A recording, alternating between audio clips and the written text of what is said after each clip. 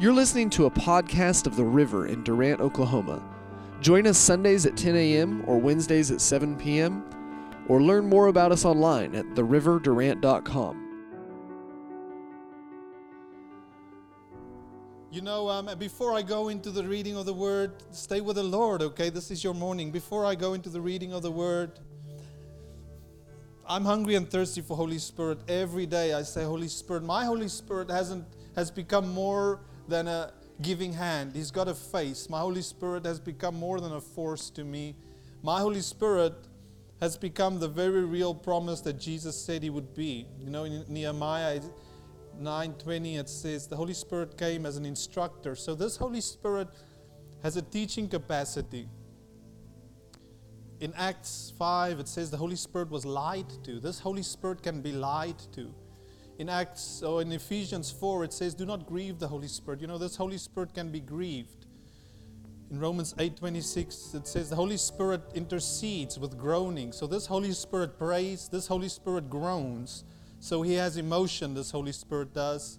It also teaches in John that this Holy Spirit teaches, it reminds, it brings to remembrance. So this Holy Spirit that's close to you this morning is closer than the skin on your bones. This Holy Spirit is closer than your breath. He's not just an external force, but He's a living reality. He's got a face, He's got a presence, and He's part of the Trinity just like Jesus and Father. And He's in the house to minister to you this morning. He's next to you, closer than your family, closer to your best friend. And that's the one who we honor. We honor you, Holy Spirit. You're welcome, sir. We honor you, honor you, honor you, honor you, honor you, honor you, honor you. Not by might, not by power, Zechariah 4 verse 6, but by my Spirit. That's who's in the house this morning. He's going to minister to you. Why don't you have a seat this morning? Why don't you have a seat this morning? And this is your morning. I'm not saying it lightly. Have a seat with the Lord this morning. I'm just going to speak from my heart, if that's okay too. If that's okay, it was said of Jesus, and I want to be like Him. It was said that in John 6, it was said that He spoke, the words He spoke were spirit and they were life. And they brought life to those who were with Him. You can keep playing for us if you're okay with that, if you can minister just that way. I'm going to read to you this morning in Acts 7. I'm going to minister from a pioneer we heard of in the Bible called Stephen. And we don't know too much about him, and it's such a pity because I believe that he was one of the front runners, the trailblazers, the pioneers of our faith. He has the distinct honor of being called the first martyr. I'm going to read to you. You don't have to follow if you don't. You can mark it and write down and read it later. You might read from a different translation, so I don't want to throw you off. But if you want to write down the notes, and why don't you read it later at home? I'm going to read to you from Acts 7, verse 54, right up to verse 60. So I'm going to read it out, and I want you to really let this sink into you. It's a beautiful story of redemption and of the Lord choosing someone. And it said, when they heard these things, they were enraged in their hearts and gnashed their teeth at him. But Stephen, filled with the Holy Spirit, gazed into heaven. He saw God's glory with Jesus standing at the right hand of God, and he said, look, I see the heavens open and the Son of Man standing at the right hand of God. Then they screamed at the top of their voices, their ears, and rushed together against him. They threw him out of the city and began to stone him. And the witnesses laid their robes at the feet of a young man named Saul. They were stoning Stephen as he called out, Lord Jesus, receive my spirit. Then he knelt down and cried out with a loud voice, Lord, do not charge them with this sin. And saying this, he fell asleep. You know, we don't know too much about this Stephen. We only read about him in Acts 7. Maybe he was a nobody. To some he was. He was what was called a Hellenistic Jew. And a Hellenistic Jew was somewhat of a foreigner. It was an Israelite, but it wasn't someone who lived in Palestine. So it was kind of like, in modern day terms, it could be an American living in, say, Israel for 20 years. He's taken on their culture and their eating habits, their form. So he's kind of disassociated with America, but he's still an American by culture. And so if he was ever to come back to the U.S., Americans might not fully embrace him as that, because he's kind of taken on some Jewish forms. He knows their anthem. He's probably got a dual passport. And so he's not American at heart anymore.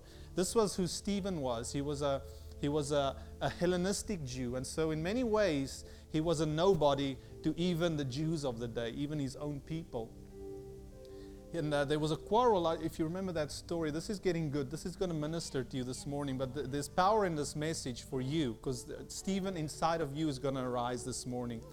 And Stephen was assigned to give out food. You know, there was a quarrel, and some of the Hellenistic Jewish ladies of the day, thus the ones that didn't live in Palestine, came and they said, we are being overlooked with the distribution of food. The Hebrewic women are getting all the food, but we aren't. Remember, they're all Jews, but the Hellenistic Jews are the ones who lived outside of Palestine. And then the gospel message started preaching, and they came back to Jerusalem.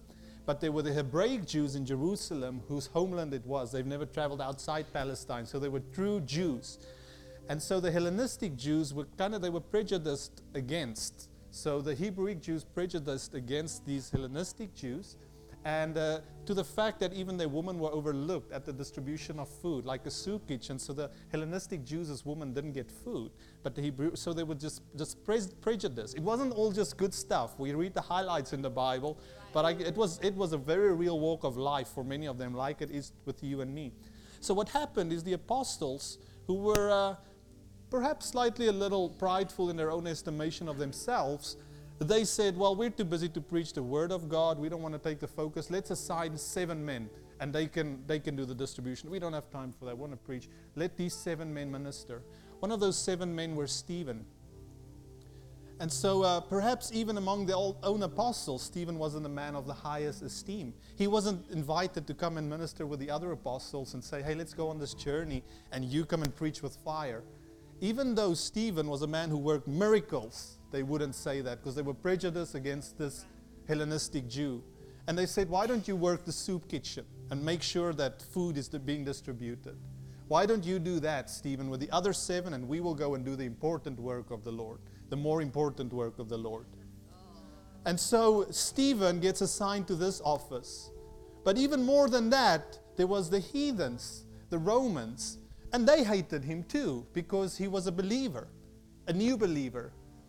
And so they didn't want to hear his message. They rallied a crowd and a mob against Stephen, and they rallied it, and they even conspired against him, bringing lies against him. So Stephen is in a place where no one believes in me. The only thing I have is the Lord. And the title of this message, if you want to title it, I'm saying, who appointed you ruler and judge? This is what I'm going to call this message. Who appointed you ruler and a judge? And so Stephen is in a place of extreme loneliness. The only place he has to go is the Lord. His own Jewish brothers don't believe in him as much as he thought they would have. The unbelievers don't believe in him. And he works the soup kitchen. And in his boldness, in Stephen's boldness, and in his intimacy with the Lord, he says, I'm more of that. I'm more than just a servant of soup. I'm a man of God, and I'm going to walk in my preaching gift and my teaching gift. And when we read in Acts 6, it says, Stephen was a man full of the Holy Spirit and of faith when they appointed him. And later in Acts 6, it says that he was full of grace and power. He worked miracles.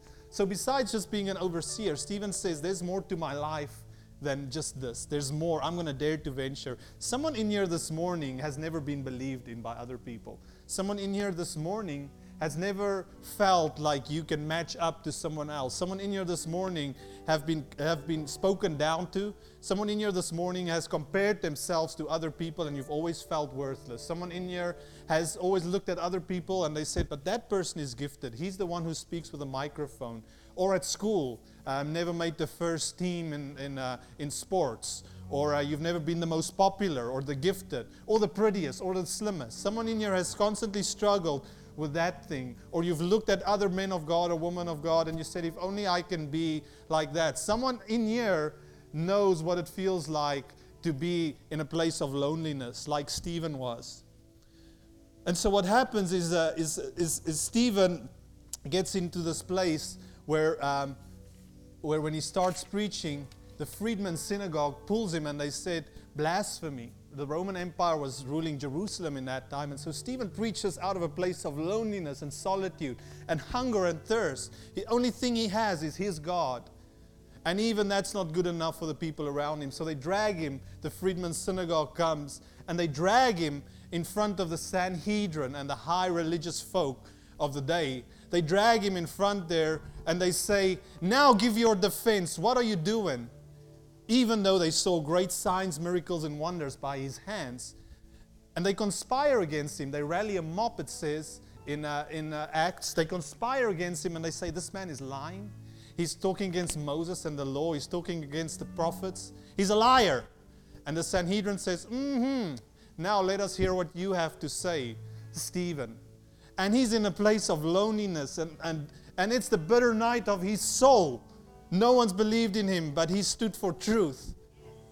And so as Stephen gets in front of the Sanhedrin and he brings his defense, which isn't really a defense. It's just him ministering to religious folk.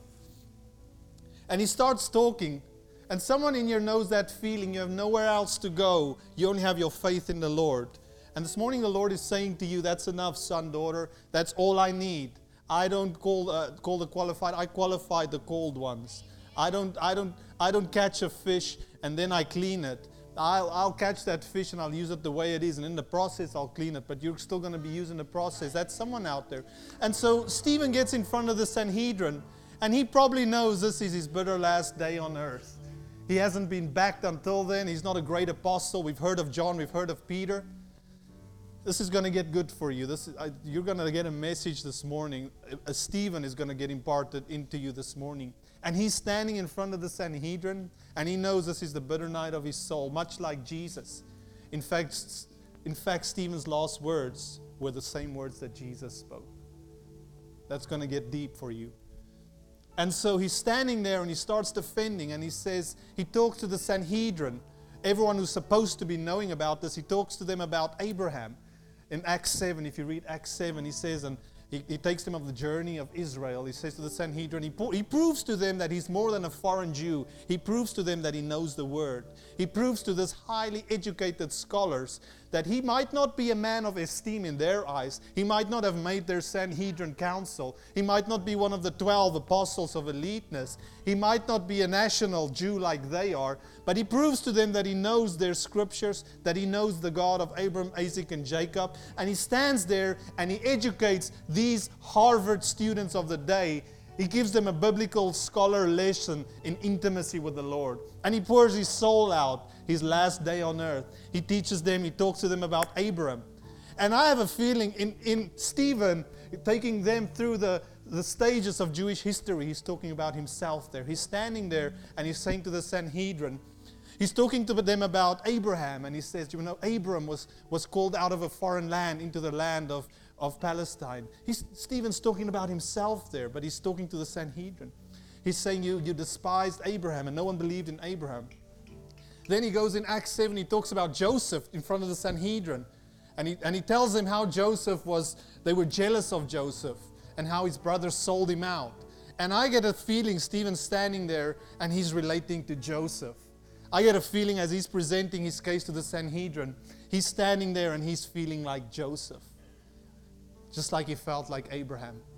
And then he goes further and he talks to them about Moses. And he says to them what was said about Moses, the Israelites, when Moses led them out. There was this encounter with Moses just before he led them out where the men, where someone killed a fellow Israelite, and Moses came up and said, why did you do this? And this guy said to him, who appointed you a judge over us? Just like they did with Stephen. Who appointed you a ruler and a judge to come and know and preach to us? What do you know? So Stephen talks to the Sanhedrin about the story of Moses. And he said, your forefathers said this about Moses. Who appointed you a ruler and a judge? And every word that Stephen says, he feels Moses in himself. Moses performed signs and miracles, Stephen says to the Sanhedrin. He performed signs and miracles, but it wasn't enough. They wanted to go back to Egypt. And they wanted to make a god of Baal when Moses went up the mountain. And Stephen's standing there and he's saying, you saw the signs and the miracles that I did, but you dragged me in front of the Sanhedrin. Stephen's feeling like Moses all over again. So he says to the Sanhedrin, the same you're doing with me today, you did with Abraham, you did with Joseph, you did with Moses. Rejected and abandoned. And then he talks about David, Stephen does, in front of the Sanhedrin. And he says to them, you know this David, you all want a temple to worship in. You want to go to a house of the Lord. But I'm telling you that the house of the Lord is you, and they're unwilling to hear this. And as the Sanhedrin hears this, they say, blasphemy. Which God can come and dwell in us? Blasphemy. And they pull Stephen aside, and they stone him one by one outside of the city. They kill this man of God. And Stephen's standing there, and he says to them, you did this with Abraham, Moses, Joseph. You did it with David. And he knew it was his day. But something inside that day had a predominant power in it. And Stephen was a pioneer. He had the honor to be called the first Christian martyr of the day. He went before Paul. He went before Peter. He went before John and James. He stood up and he started the movement of people who were relentless in their faith. But he was the one who was least mentioned. He was the one who was least believed in, even by the apostles themselves. He was good enough to pass out bread in the soup kitchen and oversee that. But he's the man who had this authority and this power. What can we learn from Stephen? Perhaps the most powerful thing of this thing is grace. A man of grace he was. He's being dragged, he didn't do anything, unjustly killed.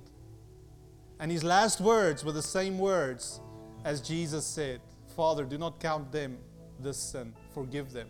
Go and read it. What a statement for someone who didn't do anything, and to then say, Lord, they don't know what they're doing.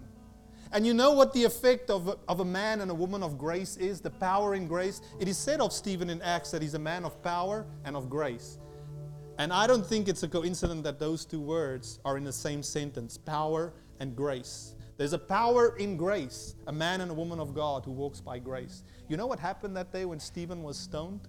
When he said that words, he said, Father, do not count them this sin. You know what happened? There was a young man sitting in that chair whose name was Saul. And he observed it all and he said, he saw it. He saw it all happen.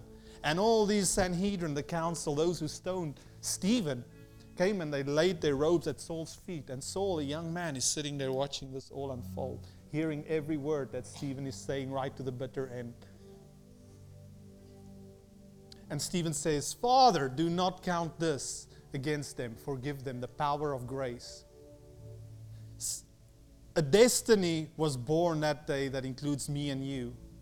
Paul was the father of the Gentiles, which is me and you. A message was birthed in Jerusalem that we are bearing the fruits of. We are sitting in the flow and the river of that day that Stephen was stoned. Because Paul was sitting there, he remembered it. And it haunted him until he had his Damascus Road encounter. He remembered that day.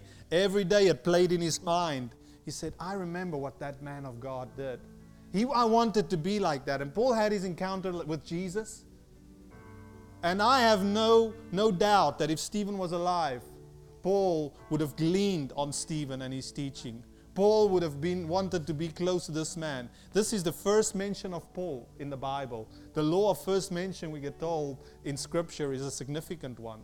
Because in the law of first mention, you kind of get significance. The power of grace. Stephen was a man of grace. If you want to make that your first point, he was a man of grace and administered. A lifestyle ministered. Have you ever heard of the missionary Hudson Taylor? It was said that he went to China and had this profound effect, which he did. And the communist government years later wanted to quench that and take away that authority and power. And they hired someone to distort the teachings of Hudson Taylor. And they said to this author, they said, take his teachings, distort it.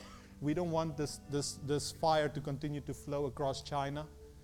And this man went to his study with Hudson Taylor's teachings, and he examined Hudson Taylor's teachings. And as one night he was sitting and trying to level out and give this man a bad name, this man of God a bad name, he felt in his heart that he couldn't do it. He felt convicted, and even the lifestyle of Hudson Taylor ministered to this guy. He renounced his atheism in his own study. And at the cost of almost his own life, he had to flee that town because he refused to do it. The man's lifestyle ministered to him. The lifestyle of grace ministered. There's a power in grace. Those two go together. Grace and power. I'm saying in here to someone today, you might not be the most able. You might not be the most gifted. You might not be the most esteemed in society. But what a fair and equal playing field we are all on. You have the ability to be a man and a woman of grace. You don't need to have any ulterior abilities in order to walk in grace and power.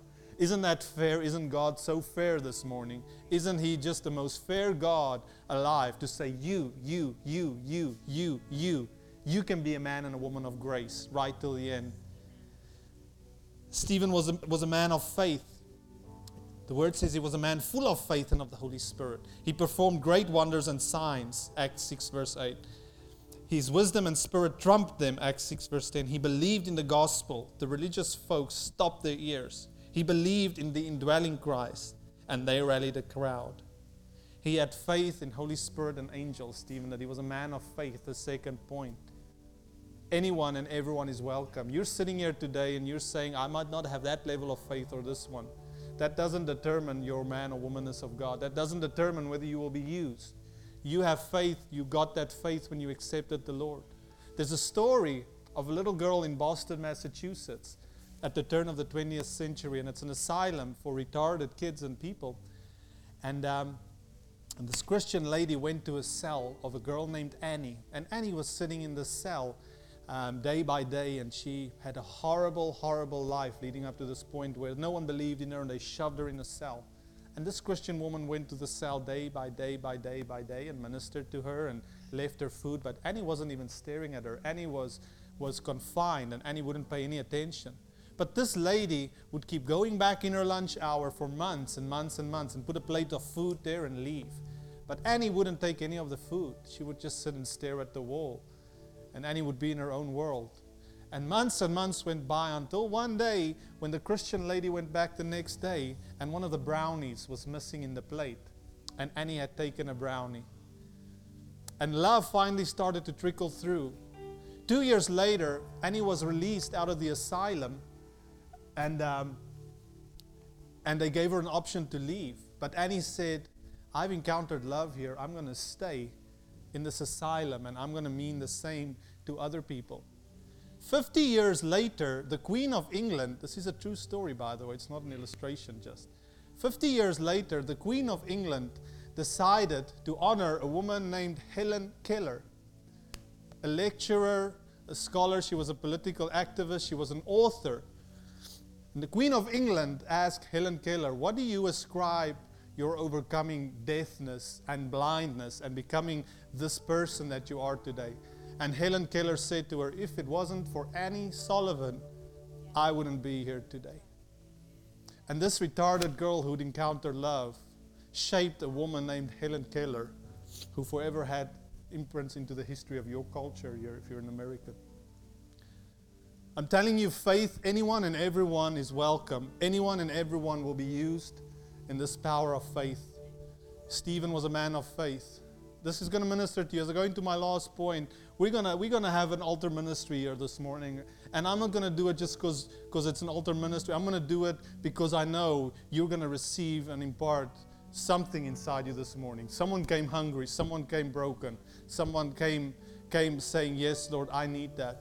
The third point we know about Stephen, he was a man of the Holy Spirit. That was one of the first things that was said to him. It was, he's a man full of faith and of the Holy Spirit. He believed, he knew it was not by might, not by power, but by my Spirit. He's a man of God. He wasn't afraid to be sensitive to Holy Spirit. He was a David, a worshiper. He was sensitive to Holy Spirit, but he could kill lions and bears. He could stand up and defend himself. That's what defied his manhood. It was his intimacy with the Lord.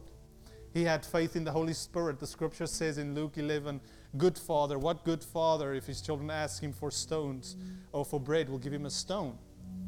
Everyone and anyone is welcome. The third point we know about Stephen, he was a man of the Holy Spirit. Some of you are sitting in here and you're saying, I might not be the most able, the most gifted. I might not be the most talented. You can be a man and a woman of grace. You can be a man and a woman of faith. In fact, you already are. And you can be a man and a woman of the Holy Spirit. Those three will take you further than the best musician. Those three will take you further than the most naturally gifted person on earth. Those three are a potent mix for your destiny, for you to be a front runner and a pioneer in society. Those three are a potent mix for you to be a voice in the earth. Those three are a potent mix for you to be a son and a daughter of God who stands up for injustice. Those three are a potent mix for you to be a lover and a sold out representative of heaven and on earth. Those three are a potent mix for you to be the best ambassador in your town, in your county, in your street. Those three are the most potent mix for you to be the best version that Christ created you to be. Everyone welcome this morning to that. Everyone free access. No excuses. If you're sitting here this morning and you're saying, Lord, I've doubted. I've doubted myself even. And I've wondered whether I'm able to do these great things that these preachers always come and preach about. I wonder, I hear these words, but I kind of find myself not being able to overcome that threshold, and I don't know how. I don't know how to do it. I hear it, but I need help.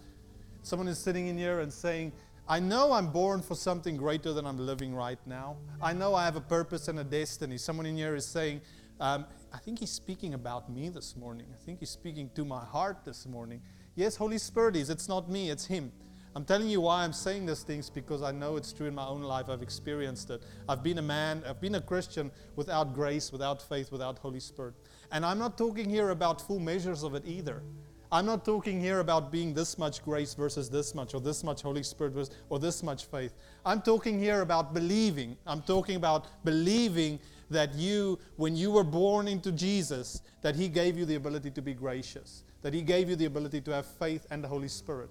I'm saying the day that you were drafted into Him, He said, "Here, my son, everything you needed, I give it to you freely." You might not feel like you're walking in the fullness of it. You might not feel like you've been able to overcome the doubts and the minds. That's not what we're focusing on. That's not what God wants you to focus on. God wants you to focus on the things that you already have inside of you: grace, faith, and Holy Spirit. And He's saying, if you will just believe this morning, someone dared to believe that you are a son and a daughter of God who's able to be gracious, loving, faithful, and full of the Holy Ghost. Someone in here dared to believe that when you got transferred into my kingdom, you got that package. Someone in here dared to believe that I'm talking about you this morning. Someone in here dared to receive that word. That's Holy Spirit talking to you this morning. Everyone welcome. It's a fair playing field this morning. Isn't He good? Isn't Holy Spirit good? Isn't Jesus the fairest person on earth? People will ask you, but what about 9/11? Or what about this? Where was God when this happened? This great injustice. We don't know. We don't know the answer to those questions. But I know out of my life that He chose a young man who was just lost. No father, no family. Didn't have it. I grew up in 5 different homes by the time I was 18. And just turmoil, strife, turmoil. My daddy died. My stepdaddy died. My grandfather died. Stepdaddy was an abusive alcoholic. My mama tried to commit suicide. My sisters did. One of my sisters went into prostitution. She's free today, but that's part of my journey. The Lord picked a young man like that, and the reason I can represent the word of the Lord is because there was a day where I said, I dare to believe that I can be a man of God. I dare to believe that all these things are mine this morning. And He's talking to you this morning, and He's saying, someone in here is going to swim in the river of life this morning. Someone in here is going from ankle to knee deep. Someone in here is going from knee to waist deep. Someone is going to swim this morning in a river of healing that they've never been in before. Someone in here came this morning and you were ambushed by God to take you one step closer to Him. Someone in here was strict this morning. You thought you were coming to a church service, but you came to an encounter with the Lord. Lord is saying you didn't come to a church service, you came for an encounter this morning. Someone in here is being ministered to. I want every eye closed in this building. If you're a man, if you're a woman, I need you to go into solitude with the Holy Spirit right now. Someone in here is going to have an encounter with Holy Spirit. Holy Spirit, Holy Spirit. If that's you, I want you to raise your hand this morning. If that's you, I want you to raise your hand this morning. Holy Spirit is here, and He's come with healing in His wings. Holy Spirit is here this morning. He came with healing in His wings. Holy Spirit did. Holy Spirit is here this morning, and He's here to rejoice in victory. If that's you, raise your hand this morning. Raise your hand this morning if you're saying, yes, Holy Spirit, I can't go any further without you. I need the fuel that fuels me. I need the true bread of life. I need the river of life.